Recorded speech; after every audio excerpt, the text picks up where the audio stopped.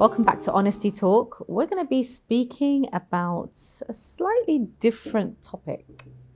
Money, money, money. And I guess the question I'd like to pose, and the question that I guess we unconsciously pose ourselves is, does poverty equate to piety? Layinka, I'll hand it over to you. I know you have a lot to say on this topic. Yes. Okay. Well, I know where the notion that poverty and piety are synonymous comes from. It's the hadith along the lines of the majority of the people in Jannah will be from the poor.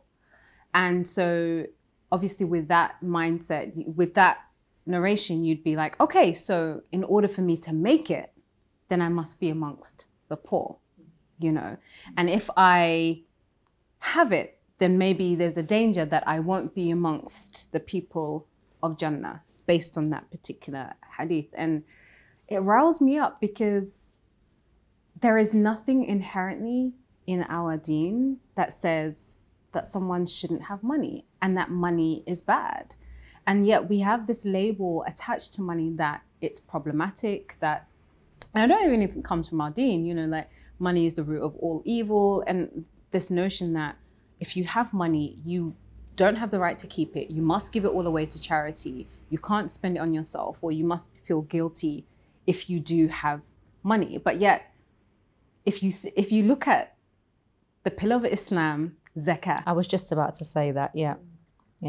In order to give 2.5% of your wealth, you must have a sum of money that's above the nisab for a year, untouched below the nisab, right?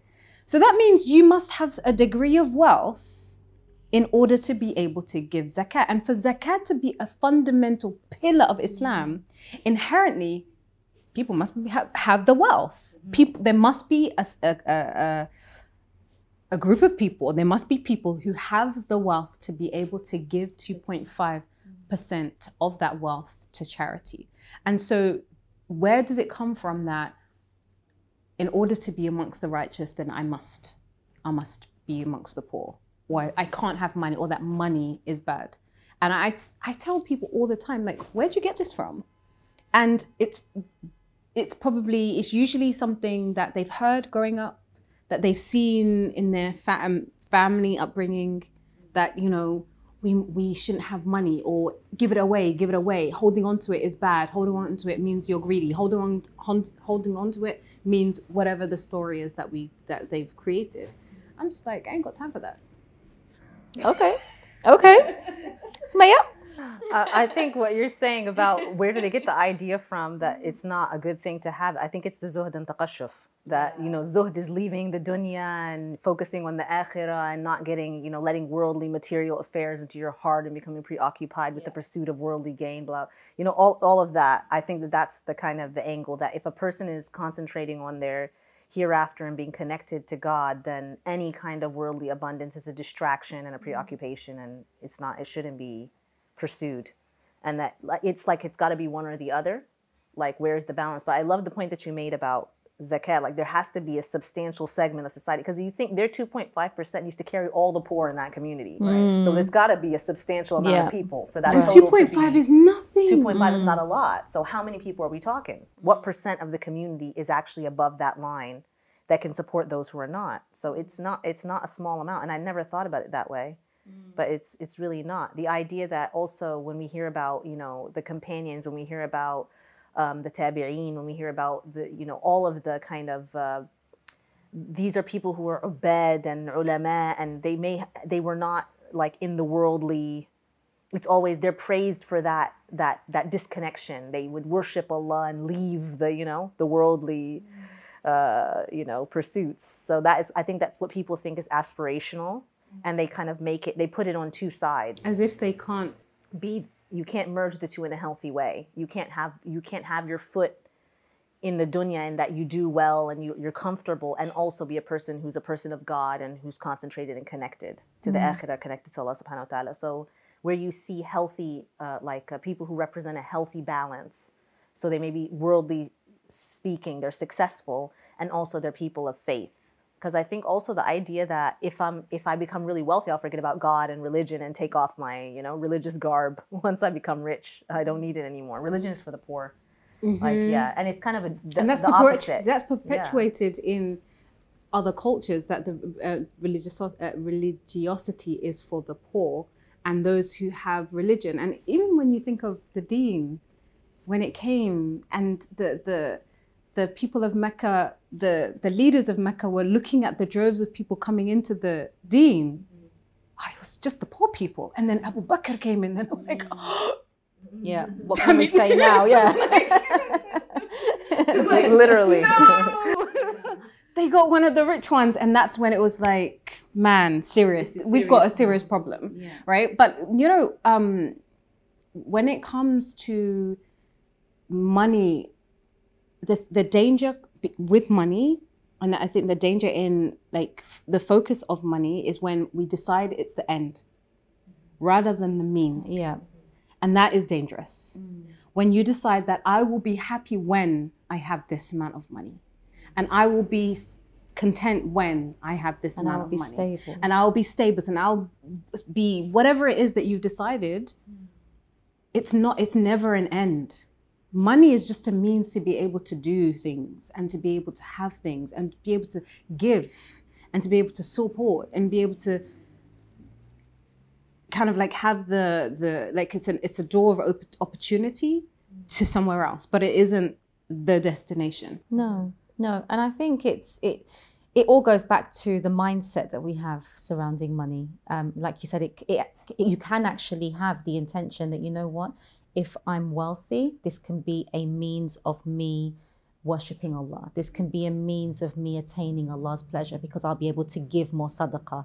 My zakat will increase. I'll be able to help people. I'll be able to invest in dawah projects and charity initiatives and so on. So it can be, it can actually be the means to piety, yeah? But having money can be the means to piety. But it all depends. I'm listening to both of you, and I said before we started the episode, I'm probably going to be quiet on this one because not that I have an issue with money, but for me, I wouldn't say that I have held the view that poverty equals piety. But for me, I'm very conscious of not allowing money to enter my heart. And so I'm talking it personally, I would love to have a lot of money to be able to do more with it, to be able to do more good with it, inshallah. Everyone can say Ameen. And for you too, Ameen. But I feel I have to be honest, I feel like, careful, Alia, be careful, because I wouldn't want it to go to my head.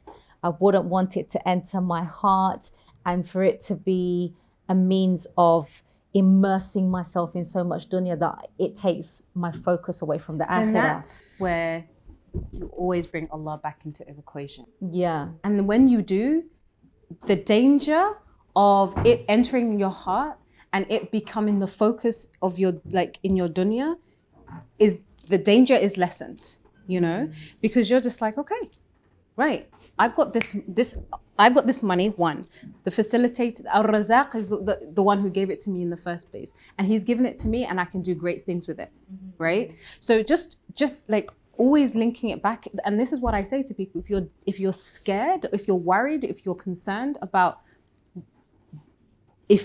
what it would mean if you had lots of money, or what it would mean if you, for me, money and dunya aren't synonymous. I don't actually link. Is it broader? Money. Is dunya broader than money? Of course it is, yes. Yeah, I don't see it as having lots of money means I'm immersed in the dunya. No, I didn't. What I meant by that was that for me personally, I'm worried that if I did have, a considerable, vast difference, that I would become immersed in the dunya in terms of accumulating wealth and how I spend the money and I so personally on. don't think you would. What makes you say that? She's like, you don't know me. You know? I don't know. It's strange because I do have this niggly fear, and so it's not that I'm uncomfortable with money. I like money. I want money. You know, I'd like more of it. Inshallah, Ameen. Ameen. Does that in some way kind of hold you back sometimes from doors or opportunities to earn lots of money?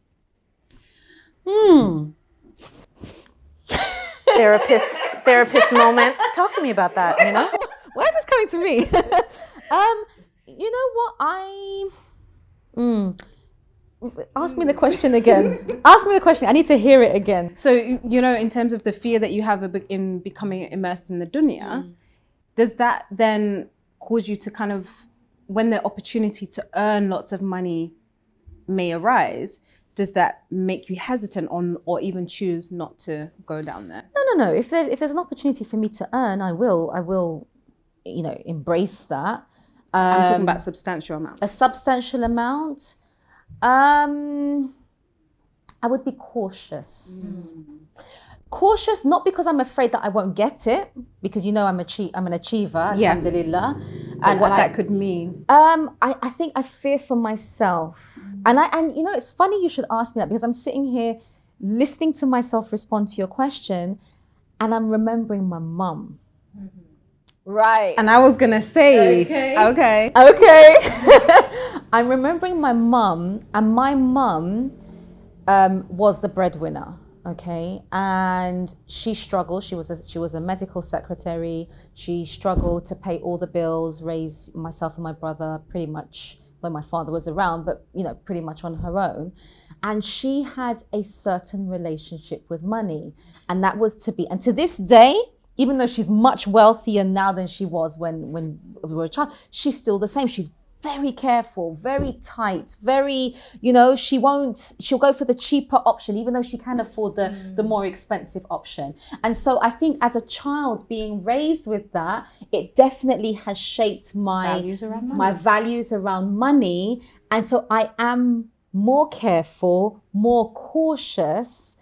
And then now as a Muslim, You've got that paradigm. I've got that paradigm with that mindset. And so maybe that's why I am the way I am. But I'm okay though. I'm okay. Alhamdulillah. I just want to say I'm okay. But yeah, it is interesting. It is interesting. It is Very interesting. Because I know I recently came upon the concept of deprivation attachment, and actually being attached to being deprived, and that being a real thing. So having lots of money, and then by the end of a week, 2 weeks, a month, that money is gone. And it's not because the money doesn't have barakah, but it's that comfort and that familiarity with not having much. And so, wait, I've got this amount of money in my account. Okay, gotta give it to that one. Gonna spend it on that. Give it to that charity. Oh my God, I've still got that much. And getting to the point of comfort that's familiar. Oh, okay, we've only got that much money in the bank. Right. Oh, wow. You know? Because that's familiar. Because it's familiar. And that attachment to deprivation, that attachment to not having enough, because it's what you grew up knowing, and it's what you grew up being familiar with. Now you have, and that's why people who like, you know, we're not Muslim, we are Muslims, but we don't gamble and things, but who acquire a large sum of money overnight, literally, they throw it away because they don't know how to deal with that much money. They haven't had financial training in how to, and in the Muslim world, I don't even know if we like have financial training. Like money is okay. I'm so glad you mentioned it, because you know, obviously in my work with Solace, the charity that I run, we come across so many sisters who don't know how to manage money. And that's not from a position of a lack of, sometimes it is, but even those that do have, it's just they don't know what to do with it. And I think it's a serious issue. So you find someone struggling financially within the West, you know, because they don't know how to manage their money. And it could go back to that deprivation, that mindset, yeah, and what is familiar. I'm thinking about hearing you guys talk. I'm thinking about the value we put on things, and when it comes to charging for services, and when we talk about money in the Muslim community, how there's a disconnect, maybe I'll say, between the way we attribute value. So if what you're doing is something offered by a Muslim, sold by a Muslim in a Muslim business, we don't respect. Fi sabilillah. Yeah, we don't respect, you know, we want discounts and we don't take it seriously. Whereas if you were in a non-Muslim environment in a university or somewhere, you would never haggle on tuition fees, or, you know, you wouldn't do that stuff. No, you wouldn't. But when it comes to Muslims, we expect very, favors, yeah, and leniency. we just don't value. I remember when I started out with Recite and Reflect, I started teaching the workshops, and I was teaching them at a very low, compared to now, very low amount. And I remember someone looking at me and telling me, that's just way too much. No one would ever pay that amount for a workshop. And I'm not kidding you. The same day we're leaving where we were and we're on the road, and she stops in a shop and is looking at buying an outfit for an occasion. And I'm talking 10 times the price of the workshop. No qualms. Hold it for me. We're going to do the tailoring. I'm going to bring my husband back. We're going to get this tomorrow. Like, now we have the money. Like, wow. But when it comes to, you know, Islamic knowledge or anything, just anything else that you can decide on the value mentally.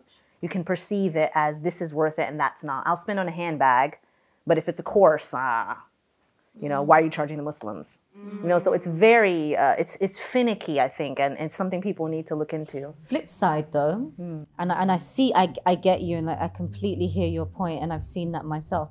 Flip side, and see, this kind of grates on me, and I've mentioned this before, are speakers who charge a phenomenal amount of money for a speaking engagement for, let's say, a charity, right? And request 5-star hotels, first-class flights, you know, and that's exclusive of their fee, right? We're talking about in the thousands of pounds for a 1 hour, 2 hour talk. 2 hour, that's like pushing it. Let's say 1 hour, right? So it's like, I get that obviously you have a business, you're providing a service, you have the right to charge what you see fit. And I think you're right that there are Muslims who really just take the mick, to be honest with you. I don't know how else to put it, and expect you to just give it for free, or they change their mind after they've started attending it, expect you to return the money. But hold on a second, would you do that with a non-Muslim facilitator or trainer? No, you wouldn't, right?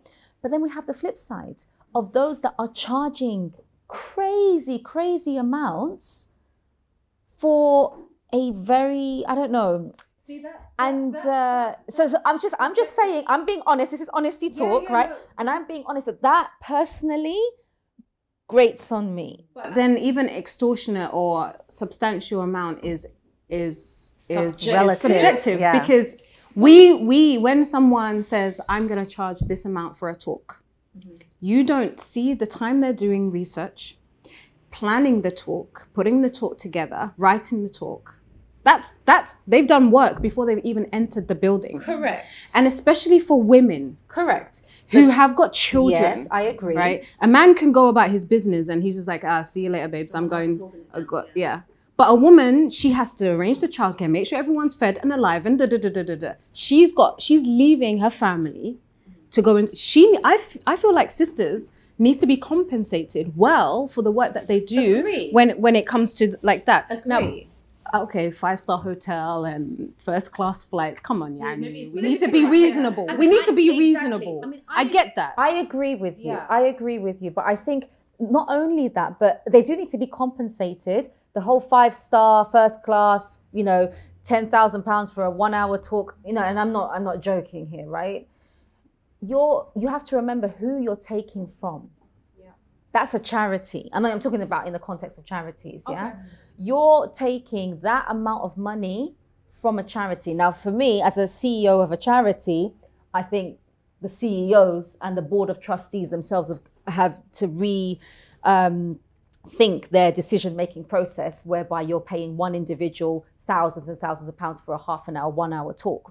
First of all, that's just me. But I do think that knowing that it's a charity, often a Muslim charity, it's a 1 hour talk and you're charging that amount, knowing that that's coming from sadaqah money, that grates on me. I hear that, and I agree.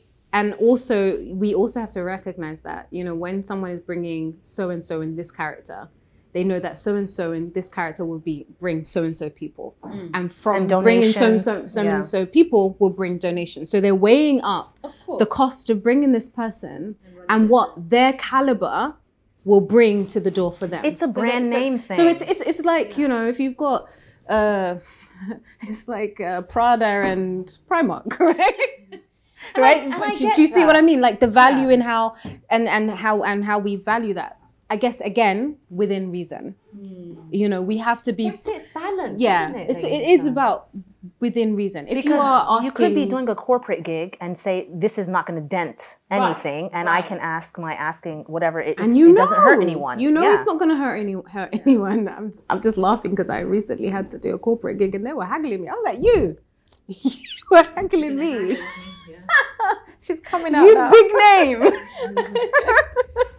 But it is about balance, and it is about being reasonable, and like you said, definitely looking at who you're talking to. Thank you. Because if you are talking to charities, it's different from talking to one big production who have got the money, right? Where a Miskeen charity is like just about getting scraping in the funds to be able to help their service users. Exactly, and to be flexible with your, you know, with your charges. You know, looking at who your audience is, who has hired you to speak, and so on, and just have that level of flexibility and balance. I think that's really important. It sounds also like it could be, especially like in the Muslim community, it could be a response to going through quite a bit of like abuse and runaround when it comes to dealing with, like, just like you said, people take the mick, as you guys say. When it comes to, as British people say, that you know, when you deal, sometimes there's like you know, they undervalue your work. There's unprofessionalism. There's neglect. So you have to put the standards way up here if you just want to be accommodated properly. So it could be a defense mechanism as well. That, you know, if I put the bar up here and they give you too much fuss about it, you'll take me seriously, or you won't book me. Like, it's just straightforward. Like, it'll put the standard. I will deal with these kind of people from now on. Yeah, and you know, it does do that. It does change the commitment levels, because just like if they were going to hire out a prominent non-Muslim speaker, you would expect the service will be like this, and we will show up like this, and everyone's on the same, you know, playing field and understanding. But then when it comes to the Muslim sphere, it's like, wishy-washy, you know, you know. So when you say, look, this is my standard, and this is where this is it. If you can't meet it, I'm sorry. Work together, right? Yeah, very simple. And I think it is okay to do that, because then you show yourself as being, you know, serious, and look, I'm all in. Are you? Yeah. You know, are you going to take me seriously? But, you know, kind of just circling back to what we were saying about having money or not having money, I do feel like if there's anyone who wants to like set up some kind of financial coaching course, money management, something, go for it, because we're waiting for you. We need it. It's needed. Knowing how to manage money. And it's not the value of money. And the value of money, but not to kind of like skimp, but actually how to manage it so it's beneficial for you and beneficial for other people as well. Yeah, definitely. Okay. That was my last. That was your last. Okay. I said I wasn't going to say much, but it has actually, I must say, it's something that I don't necessarily speak about often. I know. This one. After this episode, I'm going to deal with her. It's something that I don't necessarily, and I think it definitely, for me, I mean, sitting here listening to you, listening to myself and what I'm saying, it's definitely made me think about my relationship with money, my attitude towards money. And it is something, you know, being honest it leads to growth. It's something that I will personally take on board and have a think about. Yeah, but everyone's welcome to make dua for me. I mean, for her money. And money for Alia. So your final thoughts, Samia? Yeah, we were talking about that on the way here, actually. like this, just exactly what you're saying. Look at your beliefs around money. Examine your, limiting beliefs around money. Look at your upbringing, the things you've always heard when it comes to money, and see how you may have these kind of unspoken ideas. And is it serving you? Yeah. Can you change that narrative so that you can have a healthy relationship with You see, money? that's an interesting question, because when you say, is it serving you? I feel like so far it has served me well. Alhamdulillah. Can it serve me better? Going forward? That's something I need to think about. Is it serving me well? Yes. Can it serve me better? And we want to get better. We want to be stronger, because the stronger Muslim is better than the weaker Hey, you know Muslim. you got dreams. Okay. And they need funding. Yeah, they need funding. We need funding. Okay, so that wraps up this episode on money, money, money.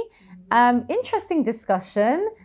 Look forward to the engagement on the YouTube channel, on Instagram and Facebook, and we look forward to seeing you again at the next episode, inshallah. It's difficult. People do need workshops, people do need education. And okay, it might last for a while, but then what? How is it that we as a Muslim community have presented Islam in such a way that a sister says it's okay? The element of love, or seeking someone that you will love and someone that will love you, are Imams mentioning that. It's okay to be beaten, it's okay to be abused, it's okay to be manipulated. Are you telling Imams, look, you know what? This is what sisters are going through. There's no topic on love, there's no topic on compatibility. Marriages are failing.